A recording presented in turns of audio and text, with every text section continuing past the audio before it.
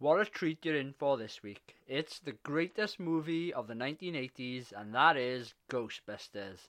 Directed by Ivan Reitman, written by Dan Aykroyd and Harold Ramis, starring Bill Murray, Dan Aykroyd, Sigourney Weaver, Harold Ramis, and Ernie Hudson. This is one of my favourite films growing up. I would watch it time and time again. We've been wanting to do a big film for a while, and I don't think it gets much bigger for this. So for our 25th anniversary, here we are. It's Ghostbusters. Another film from that amazing year that was 1984. Check it out. So many good films came out that year. The film is almost 40 years old, so we delve into a couple of key areas that we always ask.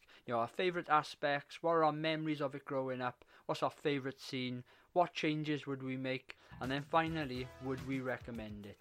Based on this intro alone, I'm sure you can probably work out what our thoughts of the film are.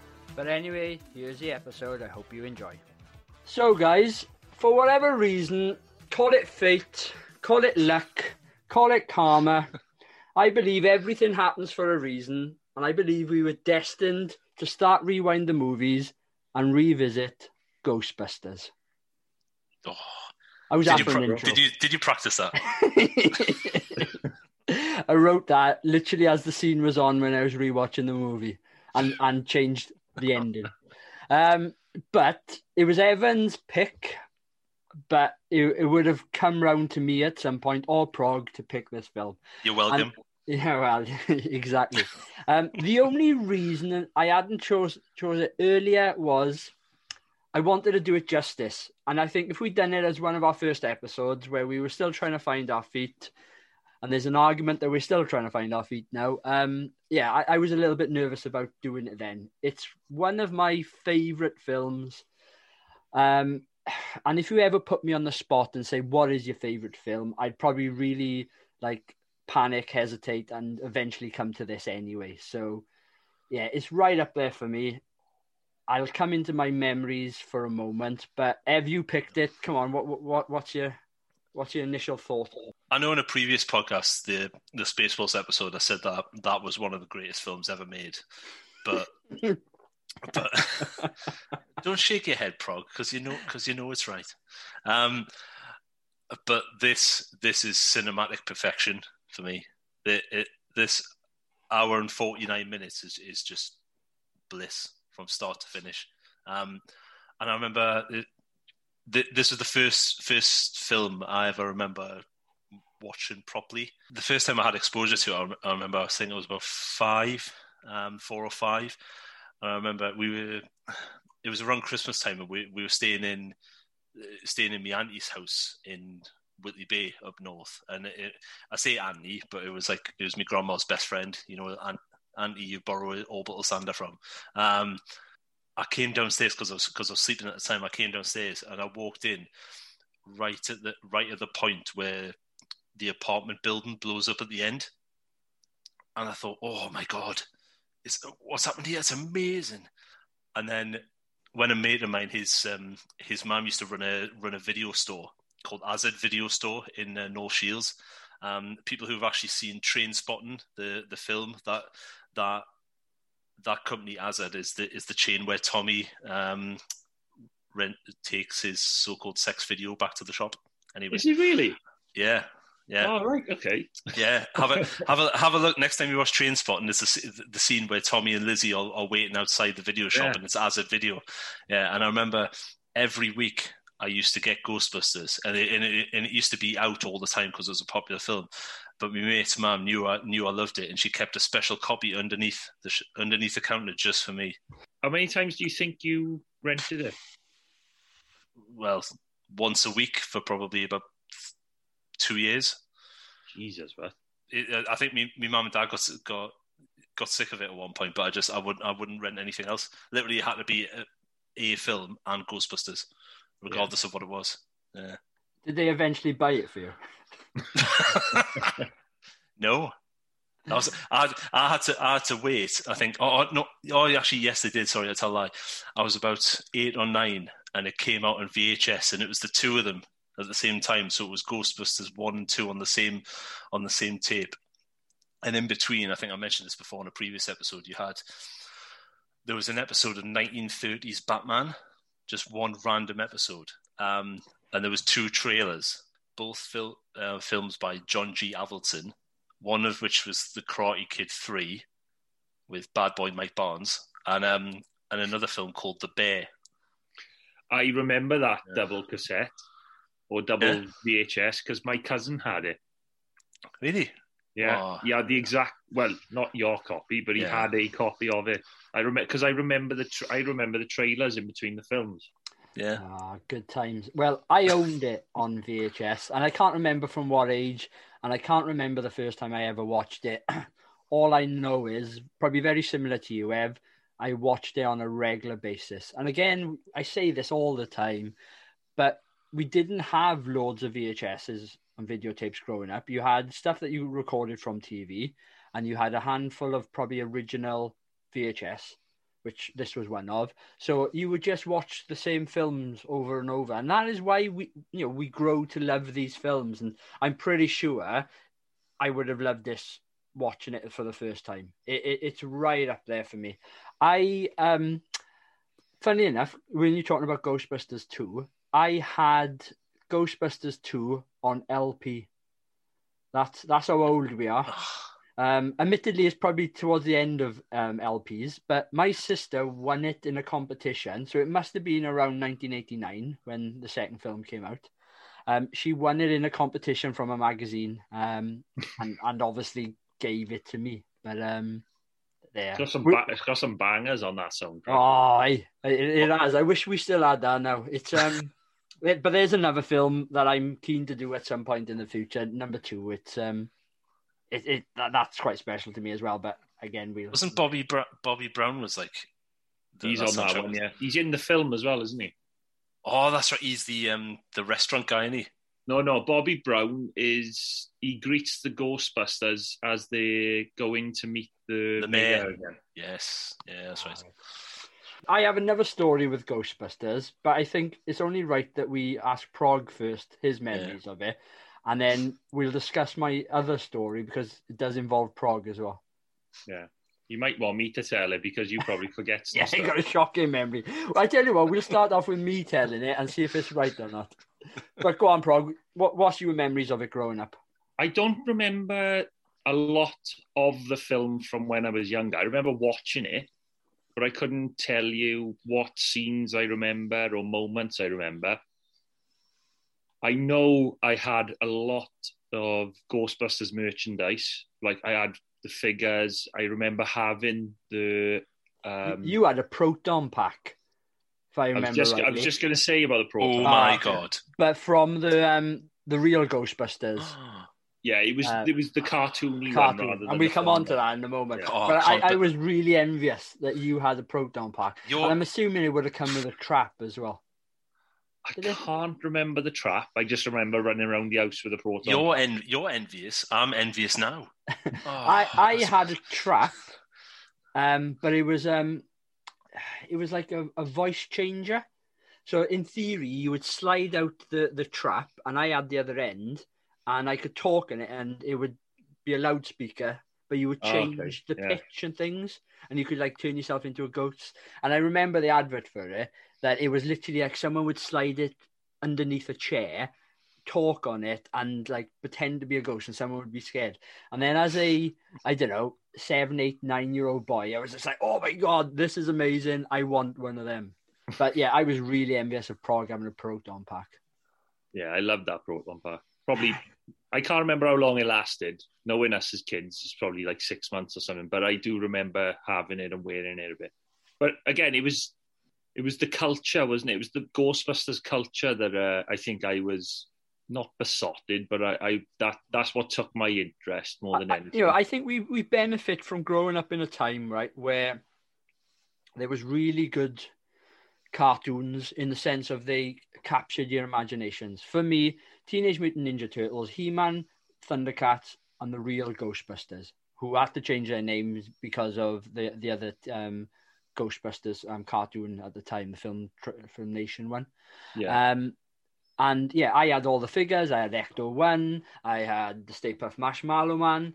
I was really envious of my cousin who had the fire station. And I couldn't wait at times to go around his house and play with it. It was absolutely brilliant. But yeah, so there is a story which Prog obviously knows. Ev, you may know this, and it's to do with university. And I know where you're going now. Yeah, so let's put it straight out there. I watched Ghostbusters 3 times in a 24-hour period. It was less than that, but well, it was about 14 hours. I don't think it was that much, but anyway. And if my memory serves me correctly, it was the day of my birthday, the 5th of June. You're right with that. Yeah. It was, I want to say a Saturday, but I could be wrong on that. No, you're correct. And it was my first year of university, technically Prog's second year of university. So we lived in a house in Pontypridd because we went to the University of Glamorgan. Evan, we knew you then, but you didn't live with us at that point. And we watched Ghostbusters before a night out. Let me finish my story and then correct me what bit's wrong. Okay, I think it was a night out. Wales were playing Poland that day in football. It was a big game for me. Yeah, Prog with his divided loyalties. I thought we watched it before we went out. I then had a little bit too much to drink. And as we were getting ready to go out, I had a shower. And then about 5 minutes later, Prog found me on my bed saying, "Come on, Andy, you going out?" And I was I'm just going to have 5 minutes. And fell asleep on my bed. And they just went, he's not coming out. He's wasted. To which point, I then woke up early hours of the morning, maybe not early hours, maybe 11, 12 o'clock at night, naked in the spare bedroom. Went downstairs, put Ghostbusters on because it was on in the video recorder. The boys all came home early hours of the morning after going to a party. Ghostbusters just finished and we ended up watching it again then because you saw the end of it. How much of that story is factual, Prog? Do you know what? You haven't done too badly. I'd say about 50% of that is correct. 50? That's very good for you. Right, so number one, it was your birthday. It was a Saturday. Wales versus Poland were playing. It was me, you, Chris Isaacs, and Stephen Bondy, who lived with us at the time. We did a punch. And if you remember the punches we used to do, they were absolutely lethal. eight alcohol pops and a 2-litre bottle of White Lightning and some vodka. Cider. Yeah. And, we might have done Skittle vodka that day as well. It was Skittle vodka, yes, you're right. And what happened was we were drinking there, watching the football, having a laugh, listening to a bit of music. And then we all started getting ready to go out. And our aim was to go out about 7 o'clock and go to the student union for the night. So we were all ready. Andrew was the last one to have a shower. And then about 25 minutes, half an hour after we thought he'd come out of the shower, there was no sign of him. So I knocked on his bedroom door. I opened the door. I went like that. And the curtains had been drawn. The quilt was over his head. Are you coming out? No, but I'm fucked. I think at one point I might have said, I'll catch you up later or something. Oh, you did, yeah. No, you did say I'll try and catch you up later. So me, Bondy, and Isaacs went out. Bondy ended up getting lucky with a girl, so he went back to hers. Isaacs ended up in the hospital to have his stomach pumped. I came home to find Andrew sitting in the living room, finishing watching Ghostbusters for the first time. And because I hadn't seen Ghostbusters for a while, he sat in the living room while we watched it again. While I was watching it, we ended up sleeping in the living room. One of us on the settee and one of us in one of the chairs. And then when we got up in the morning, it was about 8:30, we'd had a phone call from Isaacs from hospital to tell us where he is so we wouldn't worry. In all honesty, and I don't mean this in a bad way, but as you are when you're a young lad, you kind of forget about it. But he was in hospital after having his stomach pumped and his parents were there with him. So he was okay at that point. But after the phone call, we ended up watching Ghostbusters again. So that's the third time that Andrew watched it, and it was the second time I watched it. I wasn't too far off then. No, you weren't far off, no.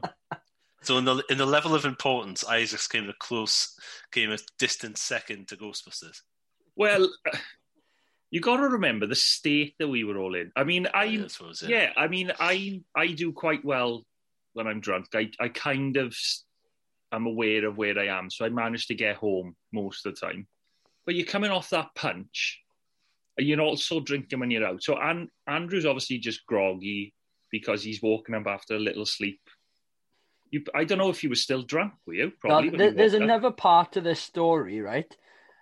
So this would have been 2001, right? Yeah, summer, yeah. So I'm assuming, we had mobile phones at that point. I'm pretty sure I had a phone call from you, Prog, that says, we're going to a house party. Do you want to come? No, you're mixing up a different night. A different night. Yeah, because I don't know if you remember, this is turning into university stories now, but the first house we lived in uni, we had a landline because mobile phones had only just come out and they were really expensive. Yeah. And me and you, before we had the landline, the first couple of weeks that we were living in the house, we used to have to go down to the phone box down the hill to either ring our parents or ring our girlfriends who we were seeing at the time to speak to them. Do you remember that? I remember going to the phone boxes, yeah. Yeah. There's listeners now thinking, phone boxes, where the hell are they? I know, yeah. All right, enough university stories. You can get a flavour of what we were like in university from that. But for me, that's quite a memorable night and a memorable story in the sense of... It's the best birthday you've ever had, isn't it? Well, exactly. Remember the time when we watched Ghostbusters? Imagine how delighted he would have been if he had the proton pack as well. Yeah, I'd woken up naked on my bed with a proton pack. Well, this is the same house that Andrew went out the back and let off the fire extinguisher. In inverted commas, to test that it was working. That was a good house. Bad house, good house. Yeah. But, yeah. Right, where do we go from there? Any other memories? Or should we just jump straight in on our favourite aspect of the film? Let's get into it. Yeah, Ev, I know you've made some notes. Let's start. What's your favourite aspect? Ev, I know you're going to reel however many off you, so I'm going to limit you to 3. You can have your main one. All right, then. And then you can have 2... mentions, honourable mentions. All right. The main one for me is how well it combines the comedy factor, but with a serious agenda, so to speak. And I know like with the actors that they had, with Bill Murray, Dan Aykroyd, Harold Ramis, they had, I don't know, were films like Stripes out before this? Or after? Yeah. So you had their reputation of being like comedic actors like Saturday Night Live and all the Canadian version and stuff like that. All through the film, you don't think it's like a comedy or a slapstick. I mean, to me anyway, it's a serious film with comedic elements, and I think it's really good, and it shows that they could play serious roles. Yeah, what you're referring to is the fact that I think Harold Ramis and Ivan Reitman, they'd been involved in the comedy films they were involved in. It was like National Lampoons and Caddyshack and so on. So, even though they are comedy films, they're completely different types of comedy. Yeah. Where I think it's quite like a sort of semi-serious film, but with the comedic elements all rolled in. I think it's really good. Some of the special effects I find still sort of hold up. I mean, I watched it last night, and that, like the scene where Stay Puft comes round in between the tower blocks, and it's got the shot of the crossroads and whatever. I think that as an effect was really good for the time. Yeah, I think you're right with the effects still holding up for the most part, and I think it's helped by the effects are for ghosts. So the ghosts are going to look, you need them to look otherworldly. So, you're not going to have practical ghosts, practical effects for ghosts. You so No, I think that apart from like a couple of ghosts, like the taxi driver, you know how you can see is sort of like or like an animatronic sort of thing, and obviously the dogs. Yeah, I will admit that when I watched it last night, the dogs did look a little bit dated, but yeah. I 100% agree with you. The rest of that film looks, it does it really well. Even from the moment that you see a ghost for the first time, and you see a ghost quite early on. It's not like a lot of it's hidden. Or how would you describe this film? Is it a horror comedy, an action horror comedy, an action comedy? I don't think it's a horror at all. I'm not saying that I would dispute anyone who would class it as part horror, comedy horror perhaps, but I don't find any of the elements in it scary or frightening. I think there's only one scene that I thought, yeah, that could be in a horror film. Is it the first one when they meet the librarian? No, because there's too much comedy in it. I don't think so. When it turns around and it just goes rah. Admittedly, the bits either side of it are quite comedic. No, but the build up to it is, to me, there's too much comedy. The one scene I think is horror is when Sigourney Weaver is held in the chair by the ghostly arms and she's dragged into the kitchen. I think that is a horror scene. Yeah. Are you thinking, and with the librarian scene, are you thinking right before the titles, before we even meet any of the Ghostbusters, or are you? No, when the Ghostbusters meet the ghost, right, okay. And she goes, shh. Yeah. And then Ray's plan is get her. Yeah. I think for me, last one, I think the soundtrack is brilliant for this. So the song choices in this film fits the scenes really well, and even the score, the creepy music, like, and that's in the scene how when Sigourney Weaver's in the chair, you know, it's quite suspenseful, and the song when the containment system blows up, and then obviously you see all the ghosts go out into the city. The song behind that, Magic, I think it's called. Magic, yeah. Please. Brilliant. The other one I love in that is Saving the Day. I don't know if it's called that.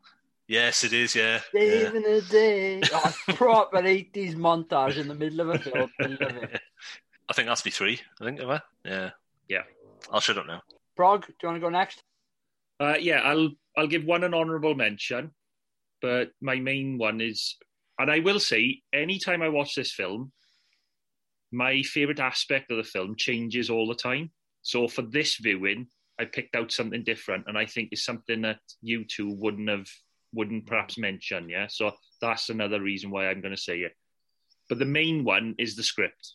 I think the script is brilliant, and I'm guessing that there was some sort of ad-libbing by Bill Murray, because you know I get the impression that that's the type of actor he is in comedies. But as far as I'm aware, the plot structure and a lot of the dialogue in the film is as it was written by Aykroyd and Ramis. And as I understand it, the plot points and the story is mainly by Aykroyd, and the dialogue and character beats are mainly by Ramis. I always thought that Ramis ad-libbed. I always thought that he ad-libbed more than he may have done, because for the one conversation when they first go into the library, and then Bill Murray says to him, "Oh, this reminds me of the time you tried to drill a hole through your head," and immediately he comes with, "Oh, that would have worked if you hadn't stopped us." And yeah, maybe that's an ad-lib, but I do think Ramis he's capable of having written that previously anyway. Yeah, because I mean, it's turned out in films past Ghostbusters, particularly with Groundhog Day, that he's obviously a very talented scriptwriter for comedy. But the script is the main one. But for this viewing, my favourite aspect was Harold Ramis as Egon and the relationship with Janine. And I just found that funnier this time than I found it previously.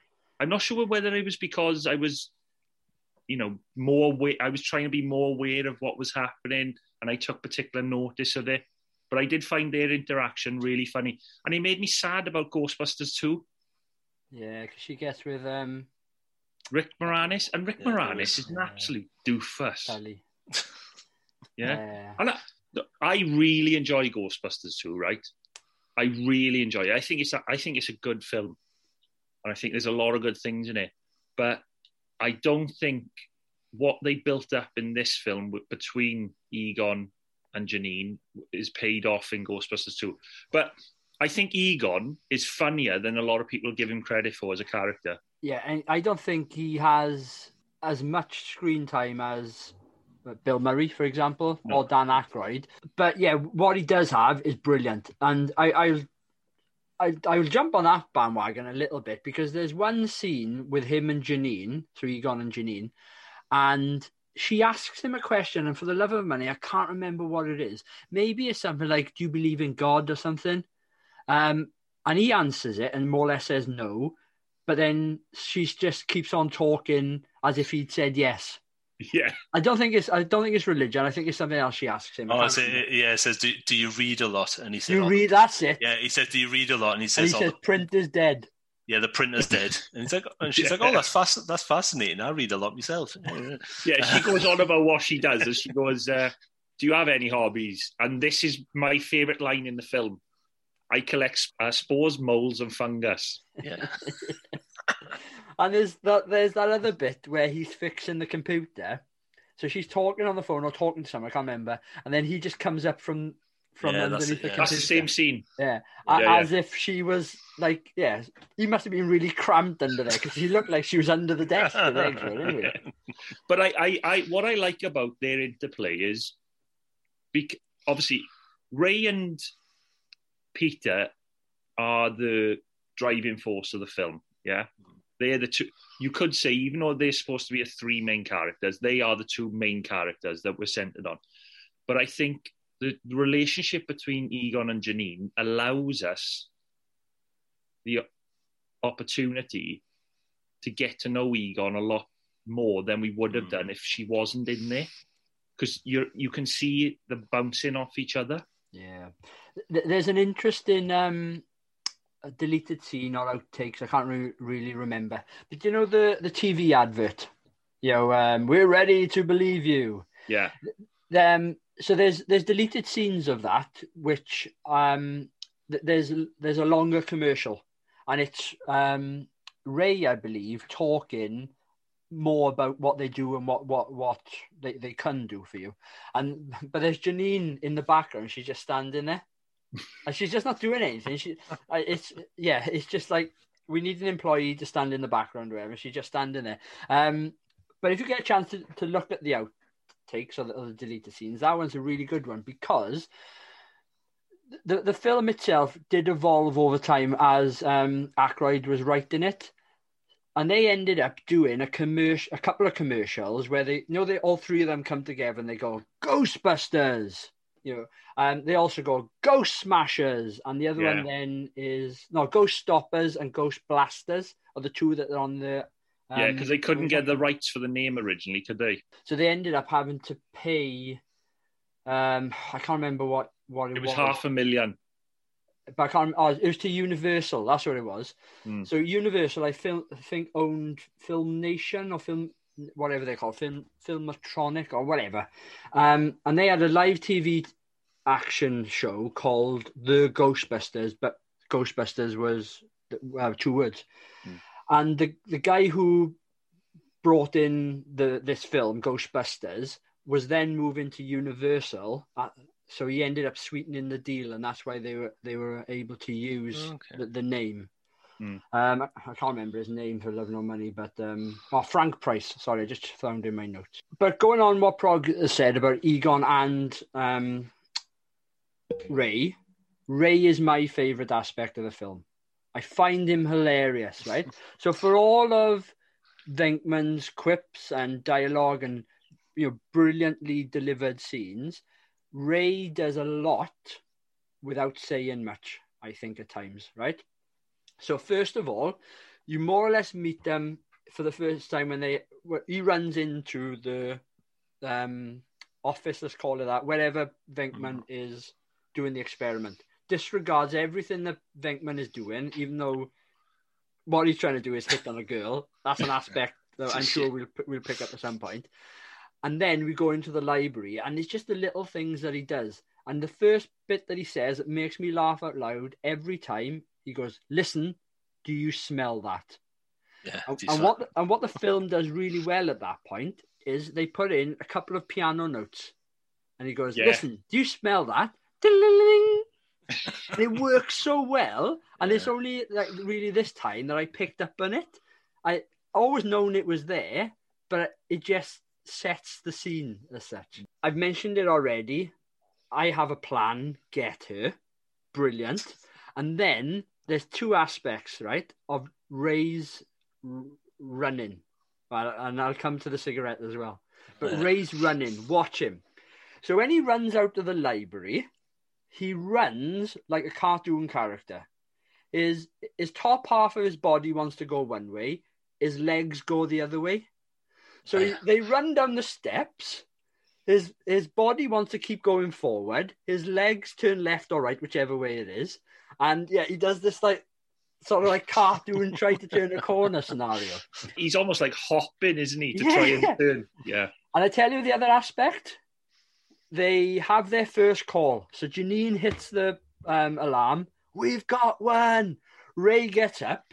They're having their last sort of Chinese or whatever. He comes down the pole, goes to run one way, but ends up doing this like really like exaggerated turn around to get to the equipment or their clothes, let's put it that way, in the lockers behind. Yeah. And it's just loads of those little things that Dan Aykroyd does throughout. When they're in the fire station for the first time, seeing it and deciding whether they're gonna, get it or not. Egon lists out this massive list of things that are wrong with it, and then next minute, "Hey, does this pole still work?" Comes down the pole. "Oh, this place is great. When can we move in?" He's again, just makes me laugh every time. Absolutely brilliant. There's one thing I didn't realize as well. Like when he's working on the car, when Dana first comes into the fire station, and he's working on the car, and he pops his head out, and he's smoking. That right next to the car engine. Throughout the film, Ev, they're like, they're supposed to be professionals. They're in other people's like houses and places of work, and they're just smoking away. I know it's different time and everything, right? But also, in the fire station, that pole, I would not come down that. See how wobbly it is? It's like someone's just holding it on up the top end, and they are. Also, I'm sure Prog will know this story. I went to New York for my honeymoon, really excited. Went and did a bit of... So I said to Rach, what I'd love to do is go and see some of the places where I know some of my favourite films have been filmed or shot. So we went to the library, and we stood outside the steps. I think we went to the place where they do the call it fate, call it luck, call it karma speech. The university. The university, yeah. So then we went down to sort of south of the island as such, looking for the fire station. And me and Rich, and the fire station is in, I think it's Hook and Ladder number 8 in Tribeca. I think that's how you say it. And I had it on Google Maps, and we were on the street, and we were going back and forth. And I spent about 20 minutes looking for this the fire station, expecting it to be this massive building, absolutely huge. And anyway, couldn't find it, to eventually find out that it was behind scaffolding. And I was like so excited to get my photograph outside, Rachel on the other side of the street, me like, yay, come on, take my photo. And yeah, couldn't have it because it was behind scaffolding. I was absolutely gutted. Anyway, I'm not going to even go into my other aspects because I'm sure we'll pick them up at some point. But Ray is right up there for making the film with me. And I think it shows that Dan Aykroyd, as a writer for the actual film itself, it was his original script. It makes it, and his original script, I don't know if you know the details behind this, But it was supposed to be set in the future, and it was supposed to be a lot darker. It was originally going to have him, John Belushi, and Eddie Murphy as the main protagonists, right? It was set around dozens of Ghostbuster groups fighting these ghosts over different times and different dimensions.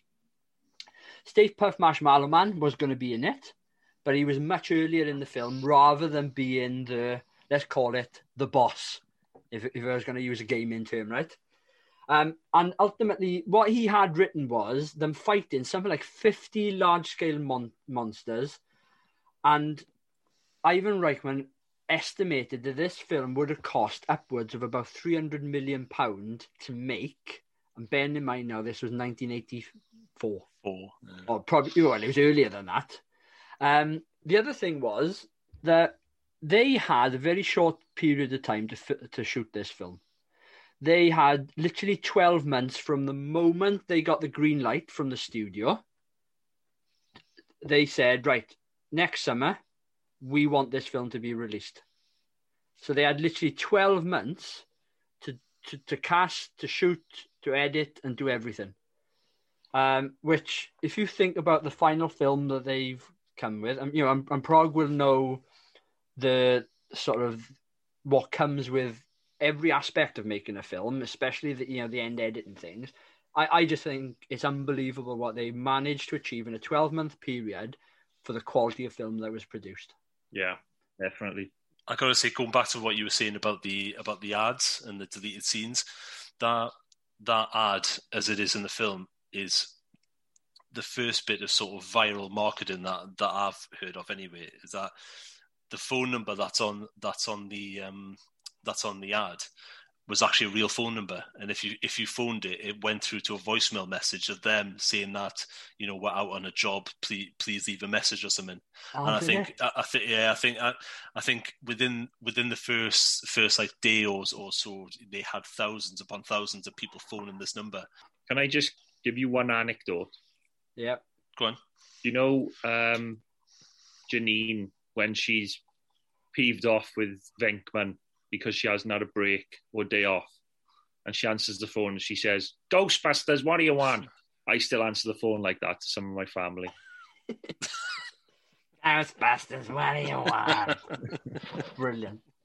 Yeah, I'm pretty sure I've probably said that a number of times in my life. And again, this film, there's hundreds of quotes in it. Yeah. And the one thing that, Prog prompted me to do a moment ago, going back to Ray, is the scene where they meet what's now known as Slimer, but at the time he wasn't known as Slimer. And Ray turns around, sees Slimer for the first time, and the cigarette is just hanging on his lip. And that cigarette was supposed to fall. Yeah. And it just stayed there. And what a brilliant bit of filmmaking, I think. I've quote as if I'm wrong here, but didn't they base Slimer off John Belushi in John Animal Belushi House? Was originally going to be in the film. Yeah.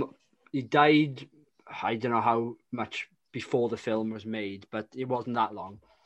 So Slimer was originally known as Onion Head for whatever reason, but he's based on the party and the gluttonous sort of characteristics of John Belushi.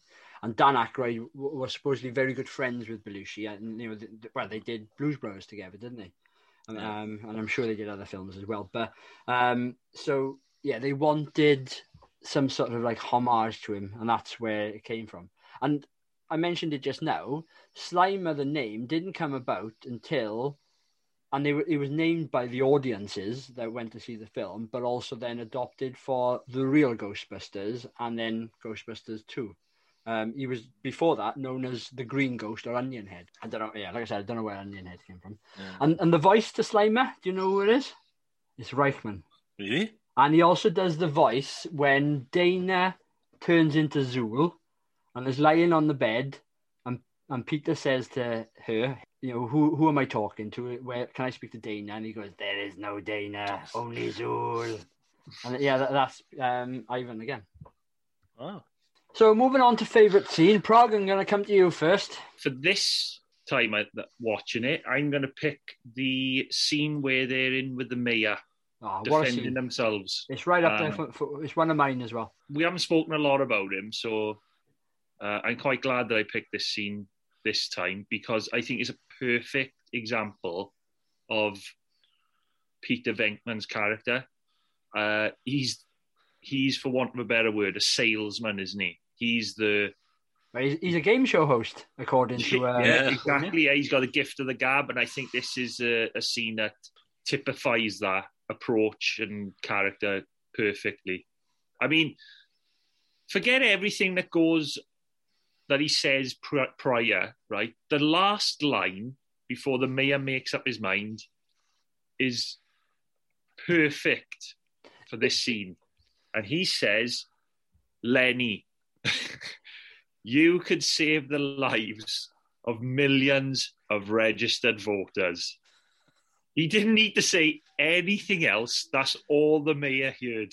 And that's what convinced him.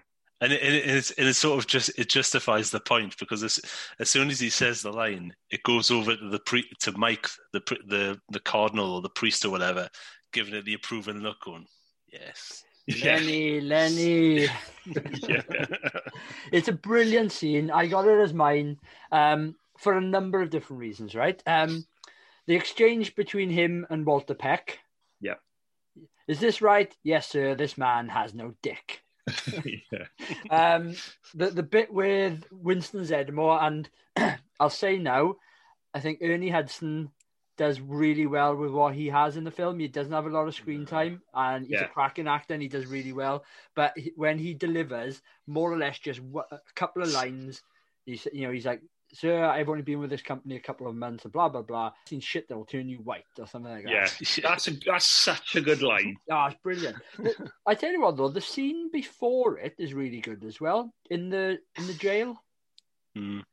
Yeah, that's another one that I was thinking of picking, but on this occasion I went for the mayor's office. Yeah, but both of them work really well together, and it's a brilliant scene. It's right up there for me. I will say, the guy who plays Walter Peck, what's his name?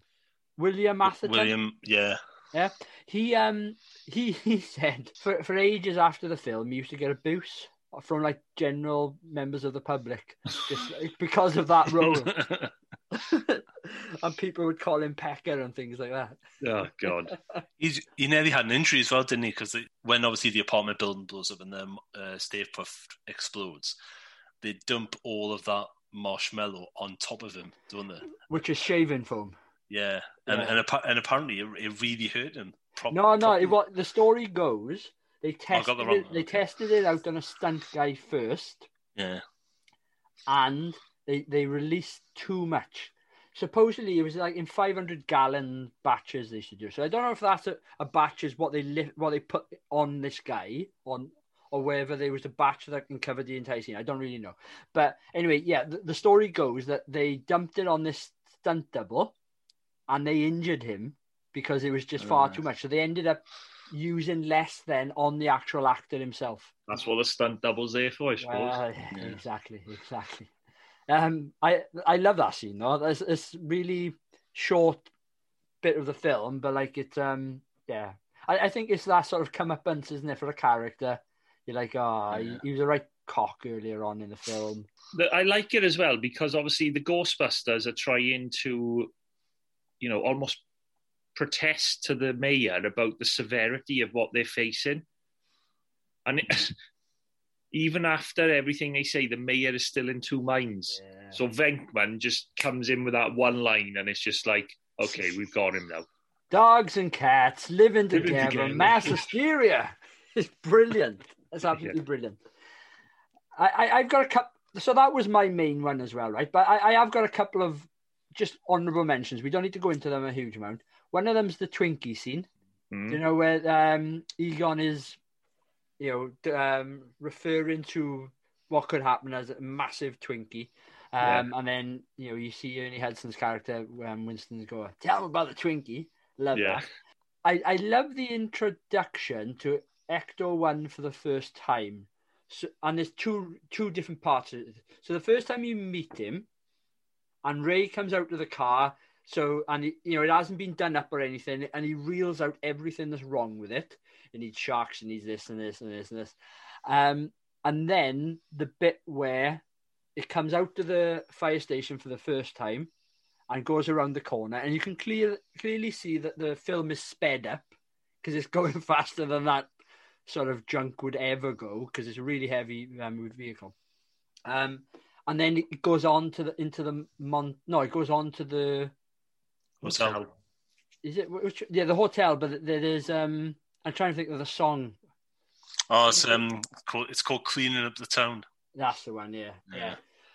So just a couple of honourable mentions from me. Also, before we come on to your favourite scene, Ev, there's a really good documentary which is called Ecto 1. I think something like Resurrecting the Classic Car. So for the release of the Ghostbusters game, and I want to say around about 2008, 2009, I could be totally wrong on that. They found Ecto 1, the original, because there's only ever been one of them. And for years and years, so he was using number 2, and then for years it just went around during various tours and car shows, and so it ended up getting into hell of a state, because it just stayed in a lot somewhere and just degraded. And I think it's still owned by the film company, or the studio, sorry. So if you ever get a chance, watch that documentary. So what they do is they do up the car in time for the release of this game. And it's just a nice little homage, and you learn loads of things about it. That there was only ever one car made for it. Dan Aykroyd was really keen that car was used, because in his mind, when he was writing the script, he had an old Cadillac ambulance as the car. But the problem was, the time you put the 4 characters in there and all the equipment around it, it becomes a really heavy car. And they were saying, well, during filming, it was treacherous. And that's why when they come out of the fire station for the first time, go and more or less do a U-bend and go down the road behind them. They have to do it so slow because the car's so heavy, it can barely turn. And they were just really fearful of it breaking down throughout the entire film. So they got through the entire film, and it was all right. And it broke down, I believe, then through midway through filming Ghostbusters 2. I can't picture any other car as a Ghostbusters car. Did you have the figures, the real Ghostbuster figures, growing up, Ev? Yeah. Did you have the car? Yeah, I had Ecto 1. I had all the Ghostbusters and their sort of corresponding ghosts, because I remember they all came with proton packs which you attached to the arm, and it had a little yellow string. They had a different colour for every character, didn't they? Yeah. And they would come with them with a ghost. Some of them would fit over their heads and things. Yeah. They had Ecto 1, but if you remember, there was also Ecto 2, which was a little one-man helicopter. Yeah. No, I didn't have that. Yeah, I never had it, but again, I think someone had it within our group of friends. Come on then, Ev, what's your favourite scene? Funny little thing about how you mentioned about the Twinkie, the little nods to like certain bits of the film I only picked up yesterday was that Venkman gives Egon a Twinkie right at the start of the film. So you almost think it's a Twinkie, is it? And he goes, "You deserve this." Yeah. I always thought it was a chocolate bar, but yeah, it makes more sense for it to be a Twinkie. I take it back what I said about you. Egon. You deserve this. A couple of honourable mentions before me main one. When they're in the hotel and they've just captured Slimer, and Venkman breaks out the checkbook, and he's writing how much it is, and you see Harold Ramis like scratching his face, but he's doing like a 4, and I didn't realise that until later in life. He's like, oh, it's 4,000, and then he's pointing his nose, so it's like 1,000. In that scene, right, as Ray is initially talking to the hotel manager, you see Venkman pull out the pad, and him and Ramis exchange a look, and Venkman points to the pad. Oh, okay. So it's almost like they have a secret agreement before Venkman then goes on about the price. Okay. Yeah, I love little details like that in films. Yeah. Yeah, I quite like the montage when they become successful, and you see like you see the famous sort of the famous American people, and they were, if you imagine they like to get people like Larry King and Casey Kasem on as like cameos in the film. That's Well, that's it quite was good going. Larry King's first film appearance. Yeah. Really? Also, Ron Jeremy. Did anyone spot him? Yeah, he's in it, yeah. I don't know if he's supposed to be in it, because he's obviously not credited, but he's just a guy in the street, isn't he? He's the only famous person I recognise. He's just in the background. Problem is, he's got his clothes on, so no one recognised him. Yeah. It's funny you should say that about Larry King. That was his first appearance, because he didn't stop doing them after that. The Ghostbusters opened the door for him. Also, do you know there's a TV reporter or a news reporter, and he's being interviewed, and there's a guy just standing in the background. Yeah. And I only found out this time round that that's a real member of the public. They were filming in the street, and they obviously didn't stop and have permits or anything. They just started filming, and it's just a random guy standing there, like stroking his neck. I'd love it if that was me. Yeah, I'm in Ghostbusters. Well, I've never seen Ron Jeremy in the film. It's fleeting, but it's and also, unless we told you that's Ron Jeremy, and you'll never because see he's just like in the crowd. Debbie Gibson's in the film as well, apparently. Oh, is she? Okay. Yeah, but it's her as a child, so she's not famous at that point. Yeah. So my favorite scene, and like you, Prog, it changes every time I watch it. But when they choose the form of the Destructor, and basically they say empty head, and you see, and then Venkman goes, "Did you choose anyone? No. Did you? I didn't choose anyone." And it just turns, and you see Ray's facial expression, and he's just like, "Oh shit." He's fucked up. But then the reason why I like it is just the details of it, because as soon as he starts talking and explaining, you hear Stay Puft in the background, and you hear the footsteps, and the camera shot, especially how it's following, it's going through the buildings, and you see the Marshmallow Man just coming through, and then obviously it turns right. I just think fantastic. What did you do, Ray? It just popped in there. What? But I was going to say, this isn't a picking nit about the scene at all. I was just going to bring this up at the end, because none of them, or all of them, depending on how you want to frame it, could have kept their mind blank forever. Wow, so I think, in a way, Ray's actually helped the situation, because it's a giant marshmallow they've got to beat. Whereas one of the other ones could have thought of something 100 times worse. And also, you got to factor in, whatever they think about, is the enemy just going to turn into a giant version of that? Yeah, they could think of an ant, and it'd end up being a giant ant, wouldn't it? Yeah, well, can you imagine if they thought of a crocodile or something? Or they got in their head, King Kong or something, and it actually came to life. I mean, that would make so much more damage than a giant marshmallow. Well, originally, what they wanted to do, to sort of show how big he was, they wanted him to emerge from the Hudson River, next to the Statue of Liberty, but they abandoned that idea because they just obviously couldn't get it to work. Yeah, the logistics of that at the time would have been a nightmare.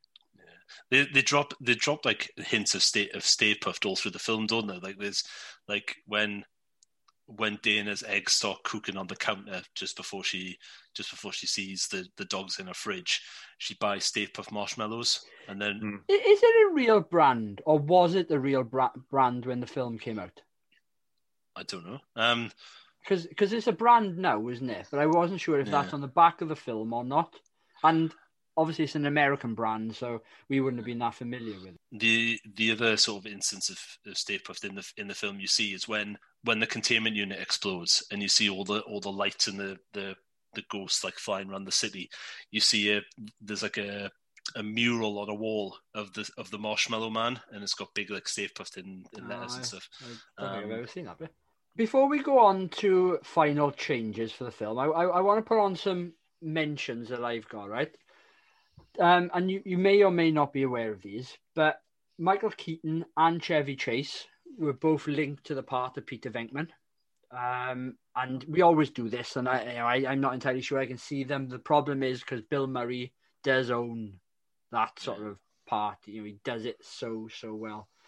John Candy was linked to Lewis Tully, but and quite, I think quite far down the line as well, but wanted to take the character in a slightly different way, so they ended up going with our friend Jason Jones, Dribbler.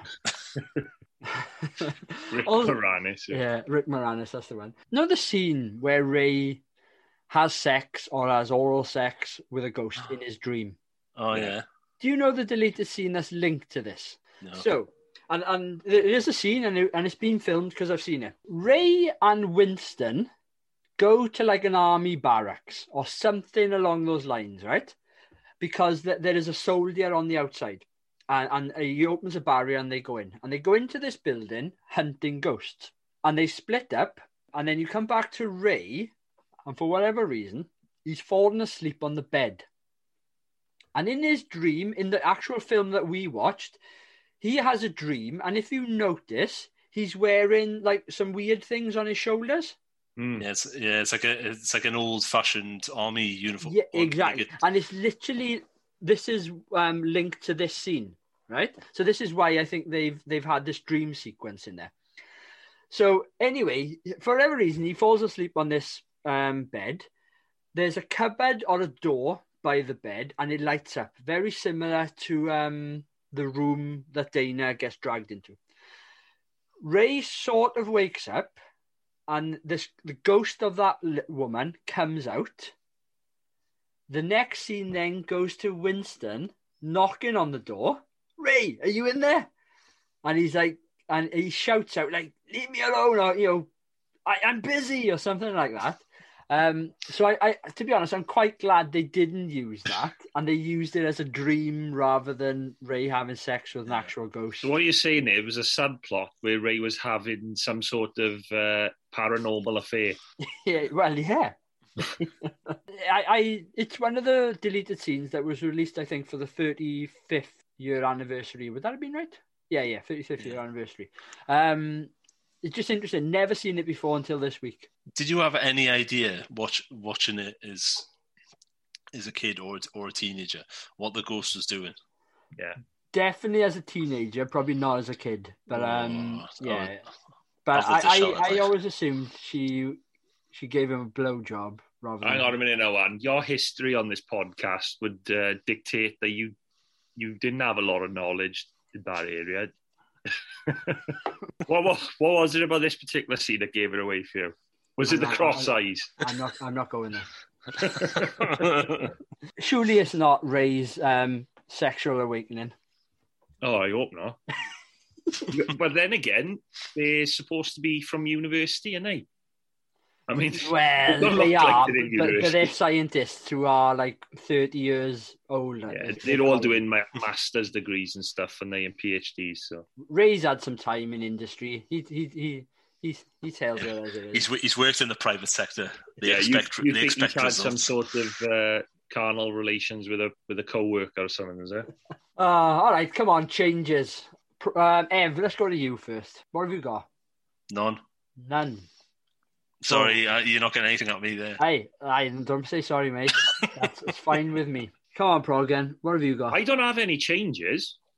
I've got some questions. First one, Dana. How much does she eat? Her fridge is stacked. And she's also just come back from grocery shopping, so she's got more food. Can I just shout out, and we haven't mentioned already, I do think she does Dana very well, Sigourney Weaver. Oh yeah, but in fairness, we haven't mentioned Bill Murray a lot. Well, Bill Murray, Rick Moranis. I mean, the cast are great as a whole, isn't it? So I think it's evident from what we've been talking about that, for the most part, we've tried to highlight things that you wouldn't normally speak about, or we try to do it. But like you say about Sigourney Weaver, that's still another big name to get from the film. She did Alien. Do you know that she auditioned by only barking as a dog? What? Yeah, supposedly. So as part of her audition, I think she had to reenact the scene where she becomes the dog. I think they were a bit reluctant to go with her because she was a big name and known for Alien at this point, but she wanted to do something different to show that as an actor, she wasn't just going to be pigeonholed. Yeah, she done more serious work up until that point. I think the only comedy film she'd been in was Annie Hall, but that was only a bit part. But it turns out she's actually a really good comedy actress because she's actually in one of my favourite underrated films, which is Dave. I thought you were going to say Galaxy Quest then. Well, that's another good film. I was thinking that as well, yeah. She's a brilliant actress, Sigourney Weaver. She's been in so many good films. She's actually my favourite female performance in any film, and that's Aliens. I'm going to make sure we do that film. Lewis Tully. Yeah. Right? Is he just an annoying, nosy neighbour, or is he a possible stalker? He loves a bit of Dana. He obviously would like to take her out on a date. Let's put it that way. Oh, yeah.